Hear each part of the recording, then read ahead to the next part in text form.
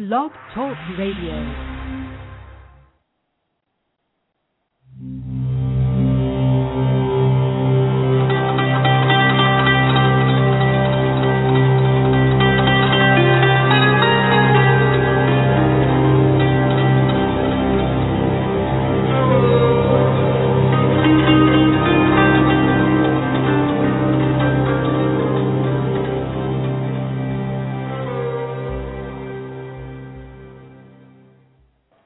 Welcome to Zohar 15. My name is David Fournier, one of the instructors here at Restoring Grace. Thank you for joining me, either live or archive. Good to have you along. Tonight we're going to be reading a few more verses out of the Zohar than we normally do, probably about 7 or 8 verses altogether, because that will be the mainstay of the stuff that we'll talk about. But, I want to tell you that this is an interesting subject, because I want to talk about living with passion, some degree of excitement, really enjoying what you do. We're going to be in Zohar, Volume 3, portion Vayera, Chapter 6 and verses 78 through 87. Verse 78 starts off, when a person is in this world, he is not aware of, nor does he look for the reason why he was created. For him, every day is considered as if it passes by in emptiness. Most people, they live their entire life passively, just kind of going along with the flow, seeing what's happening. And part of this is because they're asking the wrong kinds of questions. And what I find out is in a lot of Christian circles, in a lot of religious circles for that matter, we provide them with a host of wrong answers. Like, for example, people will say, look, you start when they're a child. You say, listen, this is what you need to do, son. This is what you need to do, daughter. You got to get a good education. And the child says, okay, well, what do I do with a good education? Well, after you have a good education, then you can get a really good job. It's like, okay, well, what do I do after I get a really good job? Well, then you'll get money. Okay, well, what do I do when I have money? Well, then you're going to have no worries, and you're going to be happy, and you're going to live a great life. The fact is, none of those things, an education, a job, or money, will bring you any degree of fulfillment or any degree of happiness in your life that will last. I mean, take a look at the last few years. There are people who made all the right decisions. They pinched pennies where they should. They saved. They made investments. They did everything they could. They did everything right. And in the end, the economy, recession, and whoever you want to blame, took over and wiped out tons of their savings and tons of their money, and now we're talking about trillion-dollar debts and all these other things. Did you know you can still remain focused on living a fulfilled life even with all these things going on? Most people are living with that, I'll say it a little bit nicer, but that same poo, different day mentality. That's how they see the world. They see it like that. Each day passes. Every day that passes, it passes with an unfocused sense of emptiness about that day. And the sad part is that your soul, your spiritual measuring tool, if you please. Now, everybody, Christianity, Judaism, Kabbalists, Buddha, all these people look at this thing a little bit different. But in the end, the soul is a spiritual measuring tool. It goes with you everywhere you go. It goes with you everywhere you go. So if you're taking it on in this journey of unfocused emptiness, on this journey of same day, same poo, different day mentality, hey, I don't even know why I'm here. I don't worry about it. You're taking your soul along with you. And for some of us, it's time to take that soul and to pull it out and dust it off and start getting a chance to use it again. Now, verse 79 says this, come and behold, if a person is drawn after the Holy One, blessed be he, and longs for him while he's in this world, then later, when he departs from this world, he also follows the Holy One, blessed be he. And he has shown a path to climb that rises upward to the place where the souls shine. Now, the verse is telling us that our actions of our lives in this world, the actions of our lives in this world, follow a series of actions in our life that follow us through eternity. Kabbalah and Judaism both teach that eternity is an extension of the choices in the life we live here in the world. I've heard it said that, what kind of a mean-spirited God would throw somebody into hell, throw somebody into darkness, cast them away from his presence.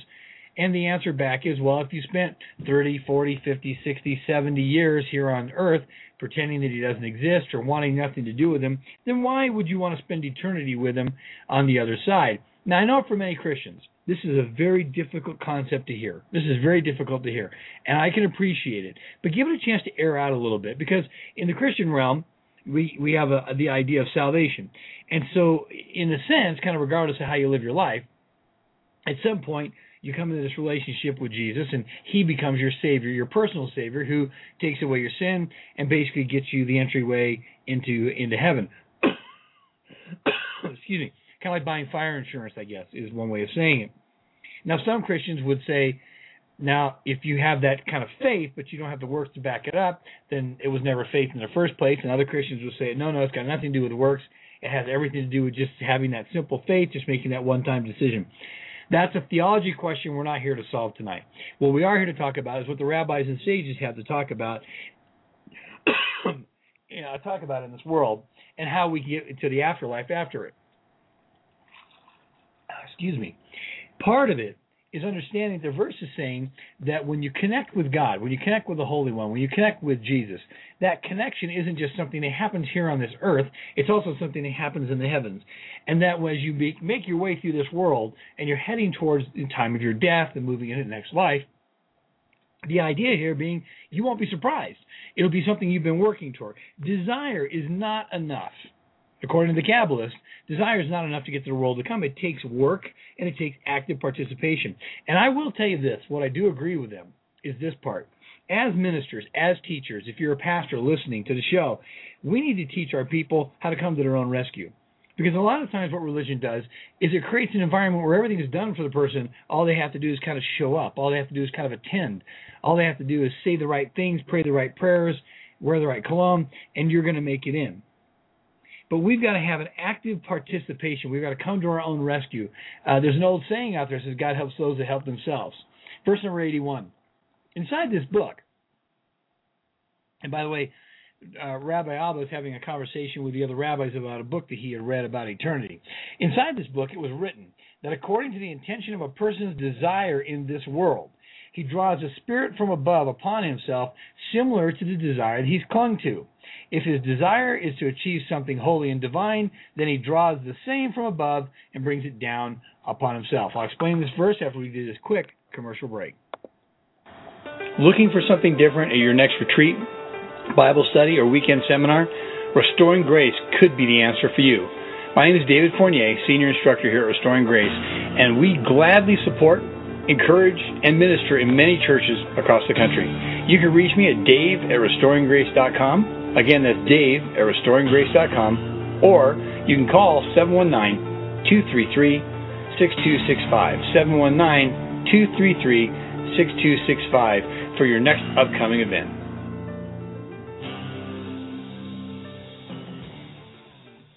So what the rabbis are discussing here is that your actions here in this world, the actions of how you carry yourself out, create a spiritual reaction, and it draws a spirit from above. Now, Kabbalah calls this creating angels, the idea being that everything that you do in life, when you do a mitzvot or a good deed or a blessing or a baruch for an individual, and you do something kind for somebody, that births a positive angel. And when you have lust in your heart or envy or covet somebody else's goods or have a horrible attitude or whatever it may be, that creates this negative angel. Now, not wanting to get into all that kind of an idea, but one thing that this verse is telling us is that we create these things in our spiritual environment. Your desire of your heart, to please God, to not please God, to know God, to not know God, to follow God's laws, to not follow God's laws, your desire brings these things upon you, upon yourself.